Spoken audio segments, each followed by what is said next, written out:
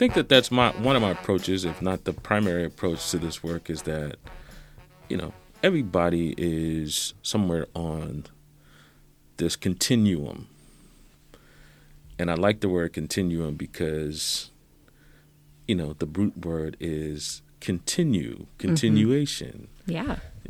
So you give people grace to be somewhere on this journey. Yeah.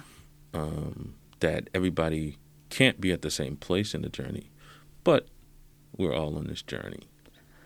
And that takes so much pressure off of folks too, right? Because when you get caught in that good-bad paradigm of like, I can only be one or the other, we're going to do everything we can to be on the good side of the paradigm, including not doing the work we need to, because it might put us on the other side of the paradigm we don't want to live on. That's exactly right. So just having a continuum, it's like, oh, okay, like I am a good person, I'm doing my work, and I'm going to get where I want to be. That's one of the biggest challenges of this work, I think. Getting people to do away with the good-bad binary. I mean, I think it's a characteristic of, one, the way our brains are wired, but two, how we've been socialized, especially in American context, to you put the bad apples over there and us good apples over here. Yep. And I'm not that bad apple, but we then absolve ourselves from any real introspection or reflection on how we can perhaps contribute to some of the solutions. Because a lot of the isms that we are confronted with,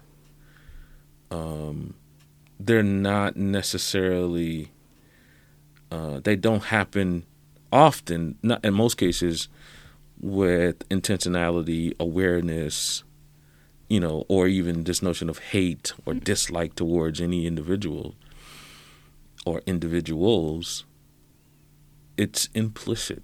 Mm-hmm. That's why we use the term implicit bias. Yeah. That which is implicit, you can't see, you can't readily address because it's just kind of working under the surface. Mm-hmm. And that's why I think the work has to happen, to your point, the internal battle, if you will. So, I mean, how do we, like, I understand that the first step is, like, we need to recognize that there is internal bias. We need to be able to see, oh, I'm caught in a good-bad paradox right now. But what's the next step after that? That's what I hear folks asking a lot. Is like, okay, I see that there's a problem, but now I'm no closer to, doing anything meaningful about it. I think the next step is, again, this word continuous education, perpetual information informing in you of how,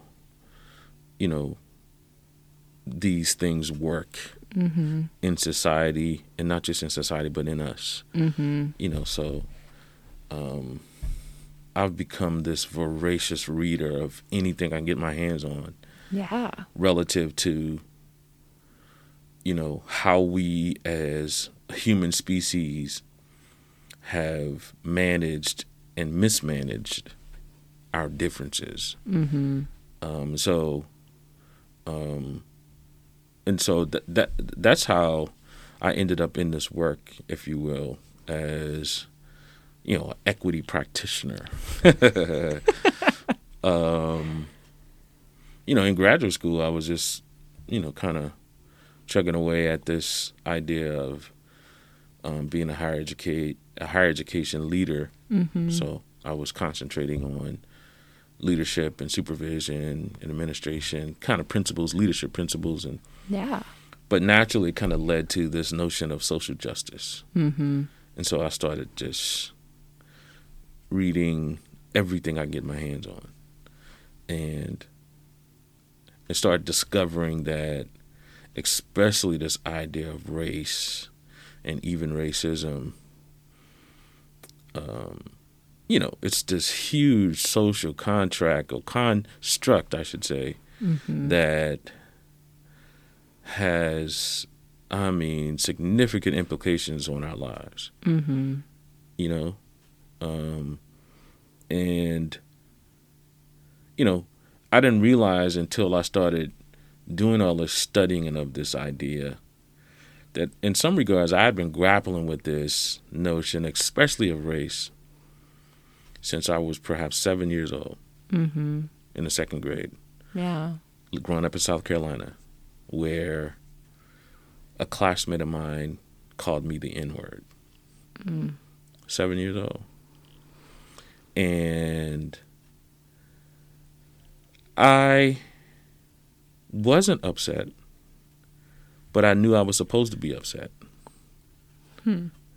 It's strange, right? Yeah. And so I began to, wonder, well, okay, why was I supposed to be upset about that word, and why does that word mean so much? Yeah. And thus, I had been sort of internally grappling with this idea in my entire life. Why, when I got to a certain age, my good friend, who we played football together since we were 7 or 8 years old, he was a white guy, I was a black guy. But as we moved up through high school, he had a crowd and I had a crowd that we hung out with. We didn't really hang out with each other as much as we used to when we were smaller, when we were younger. Yeah, there was just a force that was pulling you apart. At work, and we didn't recognize and realize it. And I think that happens to many of us. And it's just, again, this kind of implicit thing that's woven into the fabric of how we live our lives, especially in America. And it wasn't calculated intentionality. It wasn't about I disliked him and he disliked me. It wasn't. It was just we were socialized to move in different directions. Yeah. And how interesting then that, like, you're having these experiences at a young age, you're watching this play out in front of you, and then, like, slowly it turns into your life's work. Almost, it sounds like through this door of leadership development, and it was like you just can't watch it happen anymore. Now you're like, I got to understand exactly the why behind this. Yes. So that kind of, to your question about, so what do you do about this discovery when you find out these things about yourself? For me, it sent me on this journey of discovery. Yeah. And, picking up and learning things all along the way that now I feel like I can say with a level of certainty that I try to practice equity on a daily basis, Absolutely. And so I sometimes cringe, though, when people refer to me as an expert in this area, because no one is. Yeah. We're ever learning. We're always learning, especially with regard to anything related to culture. Yeah. So, counterintuitively to some, that's why I've moved away from this notion of cultural competency to an idea of cultural humility. Because competency insinuates that I have it all figured out. Competency insinuates that we're at a place of completion, that you're done. Yeah. But you can't ever, it's not like an arrival place. It's not an arrival. Yeah. It's not an arrival. You're always on this journey. Yeah. And I think if we were willing to give ourselves humility, I almost wonder how much more work would be done already, because I recognize within myself and other friends who identify as white, they're like, oh, well, I don't have any expertise in this area, so there's nothing I can do. I'm like, what do you mean there's nothing you can do? Like, this is literally playing out in front of you. Like, we have to be able to do something to move the needle. And if we're just going to wait for ourselves to be experts in it, like, how much are we just passing the buck onto somebody else to do our work for us.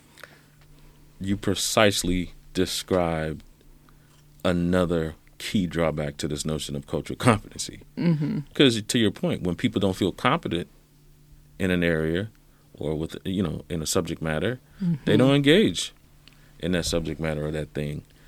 They leave it to those who they believe are competent. That becomes, diversity and inclusion committee's responsibility. That becomes the chief diversity officer's responsibility. It's not my lane, so I won't do anything. No. Yeah. Culture is something that we need, that needs everyone's input and thoughts and attention. And then also this notion of humility, to your point, also sort of ushers in this idea that there's no one superior culture. You're humble enough to recognize that your culture is just among many cultures. Yeah. And we're in this exchange. Another way I look at it as, in addition to cultural humility, cultural reciprocity. I like that. An exchange of ideas, an exchange of cultures. Always recognizing in the back of your mind that my culture is no better than your culture or dominant to your culture. Where we're engaging in an exchange. And we're learning from each other. I'm learning from you. You're learning from me. And we're becoming a better society as a result. Yeah. And I think, Rodney, you're really getting at the heart of what we're hoping this podcast would be about, right? Is just helping folks start to move the needle, whether that is embracing this idea of humility or understanding the next steps that they want to take in their own work. This can really be an avenue for folks to just sit down and learn. And that's the gift that I feel like you really bring to our community in spades is let's learn about this and let's figure out what's going on and let's be in this together. That's exactly right. And that's my approach. Thank you for recognizing that and saying that and seeing that. But that's exactly my approach, that we're all learning. We're lifelong learners, or at least we should be. And, this is all of our responsibility. It's everybody's responsibility to make society better, to live better together. Yeah. It's all of our responsibility. And then hopefully, one of my big goals is for myself and for others, not just at Jewel, but collectively, but we have to do it here at Jewel as well, is to get people to understand it's not necessarily what you do, but it's who you are. It's a different paradigm as to say, okay, what can I do? What can I do? Yeah. And then it's a totally different thing when you say, who can I be? Who can I be? Yeah, so we just finished up new staff training at the Leadership Lab, and we had a conversation about this because we were talking about the language that we use with teams who come out. And a lot of folks, when they start out, you hear you guys a lot. And we're like, hey, this is just a really minute change that we can make to go from you guys to folks or y'all or team or stars, whatever the word is that they want to be referred to as. But that minute tweak is about making sure that there's space for everybody here. And they're like, okay, so why do we do this? I'm like, because this is who we are. Because if we are going to say that we are a place where everybody has space to grow and learn and develop, we need to practice that and we need to believe it and we need to be it with every breath that we take. Yes. And they're like, whoa, that's going to take me a minute. I'm like, it's okay. It is allowed to take you some time and some work. You're not going to get there overnight. And if you did, this wouldn't be a thing. That's right. That's a beautiful thought, though. This progression. Yeah. And just making those little minor changes like that, and which that's one I struggle with, this notion of you guys. I say that all the time. But I think that's an example, though, that there's no such thing as expertise or perfection. we all, we all have work to do. Yeah. We're very human beings. Yeah, we're very human beings. Exactly. One of my professors used to say that humanity is infinitely variable. Ooh, that's like Stephen Hawking level stuff. Yes. That's cool. Yeah. And that has stuck with me, that's exactly true, that we are indeed infinitely variable. Yeah. So, Rodney, if you could put your finger on like one or two things that you're really hoping folks who are a part of this podcast walk away with, what is your dream? Wow, that's a big question. It is. I think one of them is what we were just talking about, that people understand that they are a part of this, that we all are a part of this, that we're all on this journey of, making life better for ourselves and for others, that we all should look at ourselves as practitioners.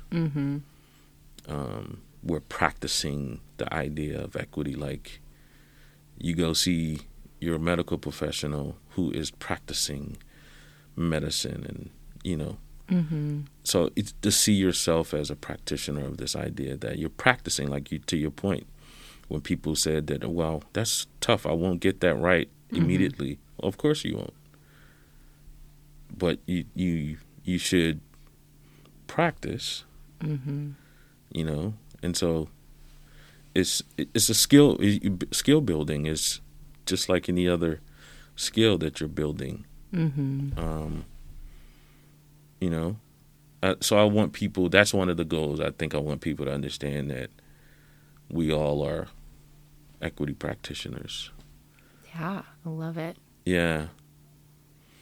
And I mean, sort of, some of the details of it, another thing that I want people to understand, particular with this idea of race, in particular, that first and foremost,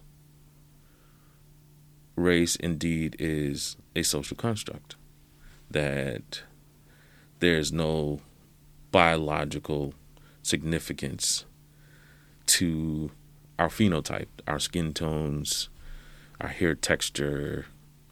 There's no biological significance to that other than, environment.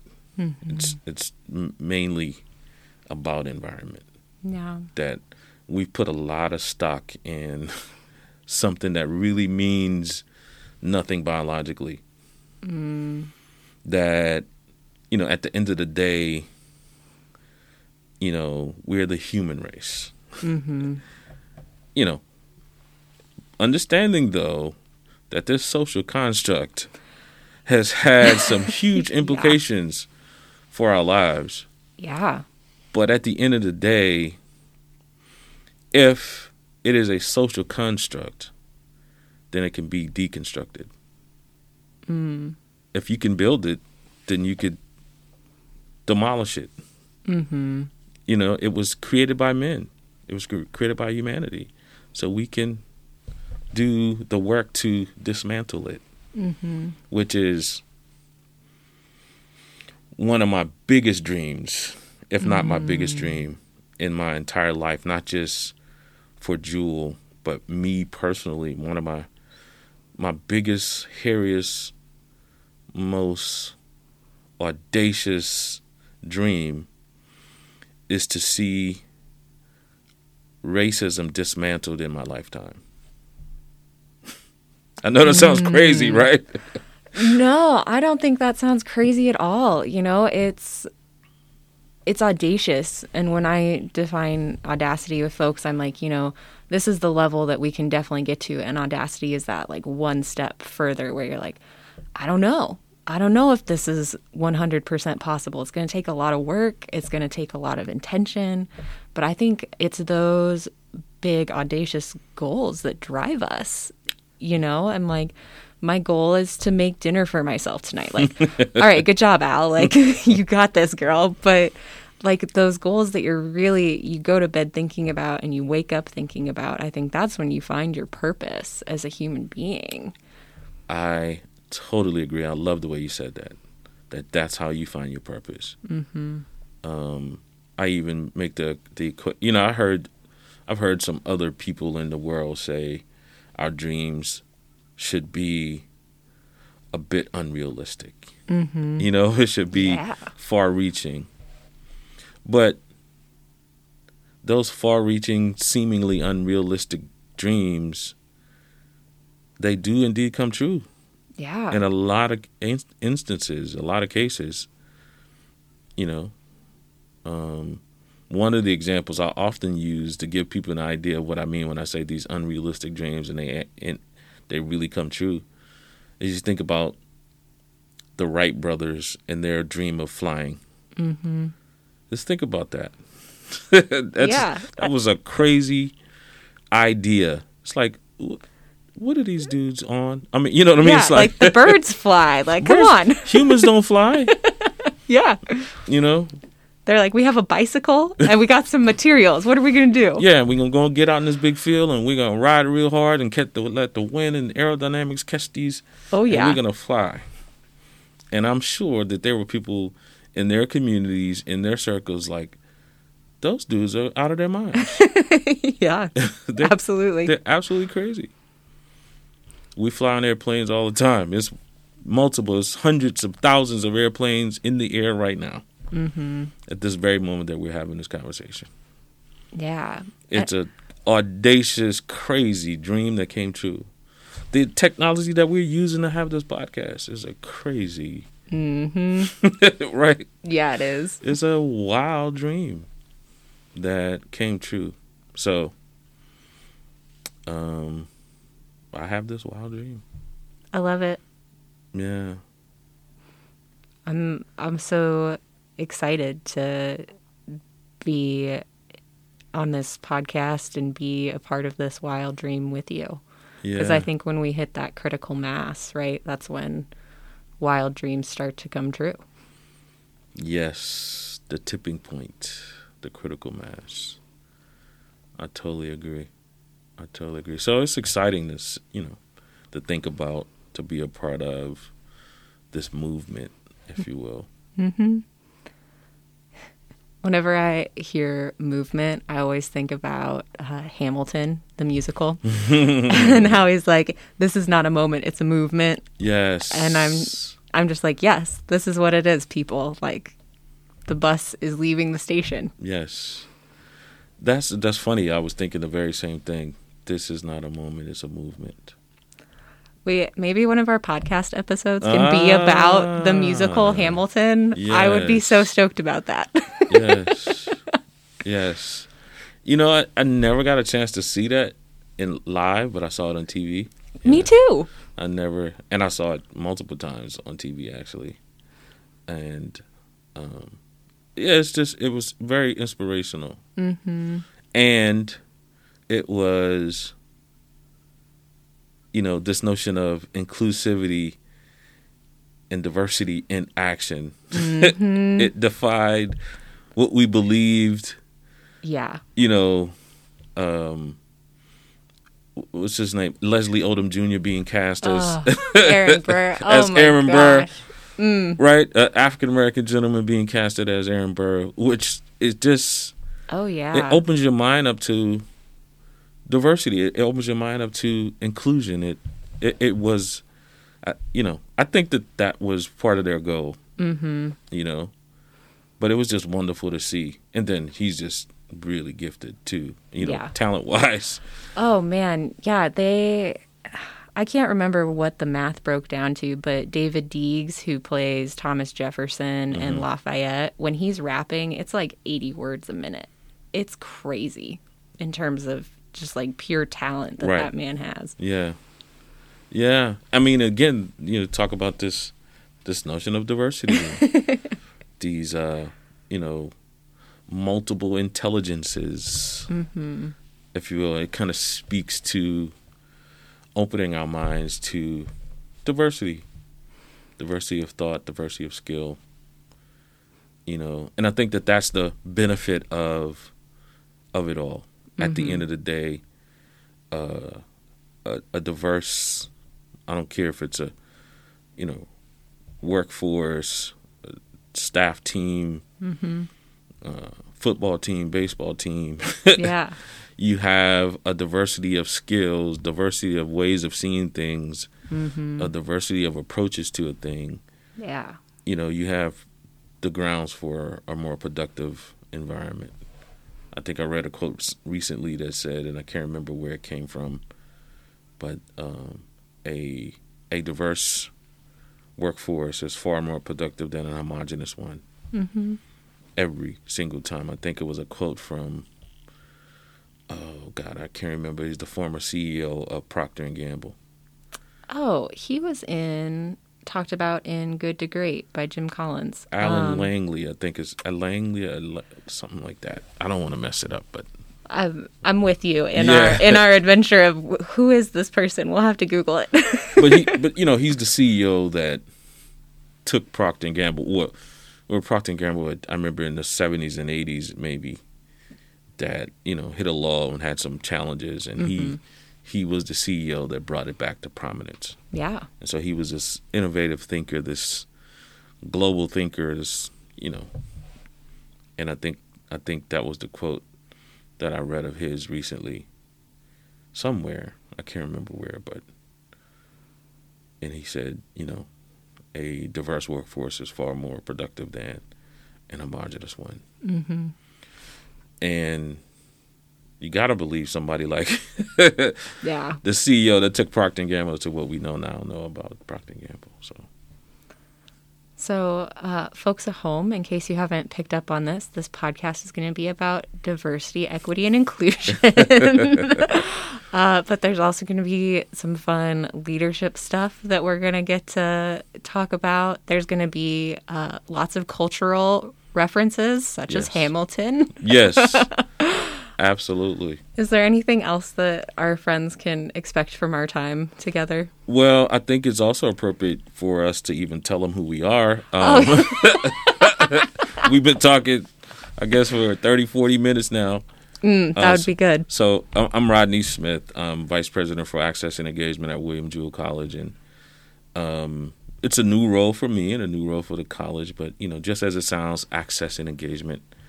My job centers around helping individuals to have access to our campus and engagement with our campus with a special eye towards communities who historically have not had access and engagement with our campus, which naturally, drives in this conversation about diversity, equity, inclusion, belonging, all those things, those wonderful principles and values, if you will. Yeah, absolutely. And y'all, I am Al Leone, and I'm the director for the Tucker Leadership Lab here at William Jewell College. And Tucker has been here for 21 years now. I've only been here for 5, but we are really focused on developing communities for like 5th graders all the way up through corporate professionals, and all of those life skills that we need to really function, like how to communicate well, how to like develop trust within a community, how to be a community. Those are the things that my team and I focus on, just really leading with the heart and how to leave the world a little bit better than we find it. Beautiful. Well, y'all, thank you for joining us for our very first episode. We're excited to spend more time with you as time goes on. And until we get to be with you again. Continuous improvement is far better than delayed perfection. Ooh. Because, earlier we talked about people waiting for the right moment to engage in this discussion, in this conversation. Waiting for... I love it. The opportunity, or I'm not competent enough. I'm no expert in this area, so I'm not going to engage. And so Mark Twain quote says, continuous improvement is far better than delayed perfection.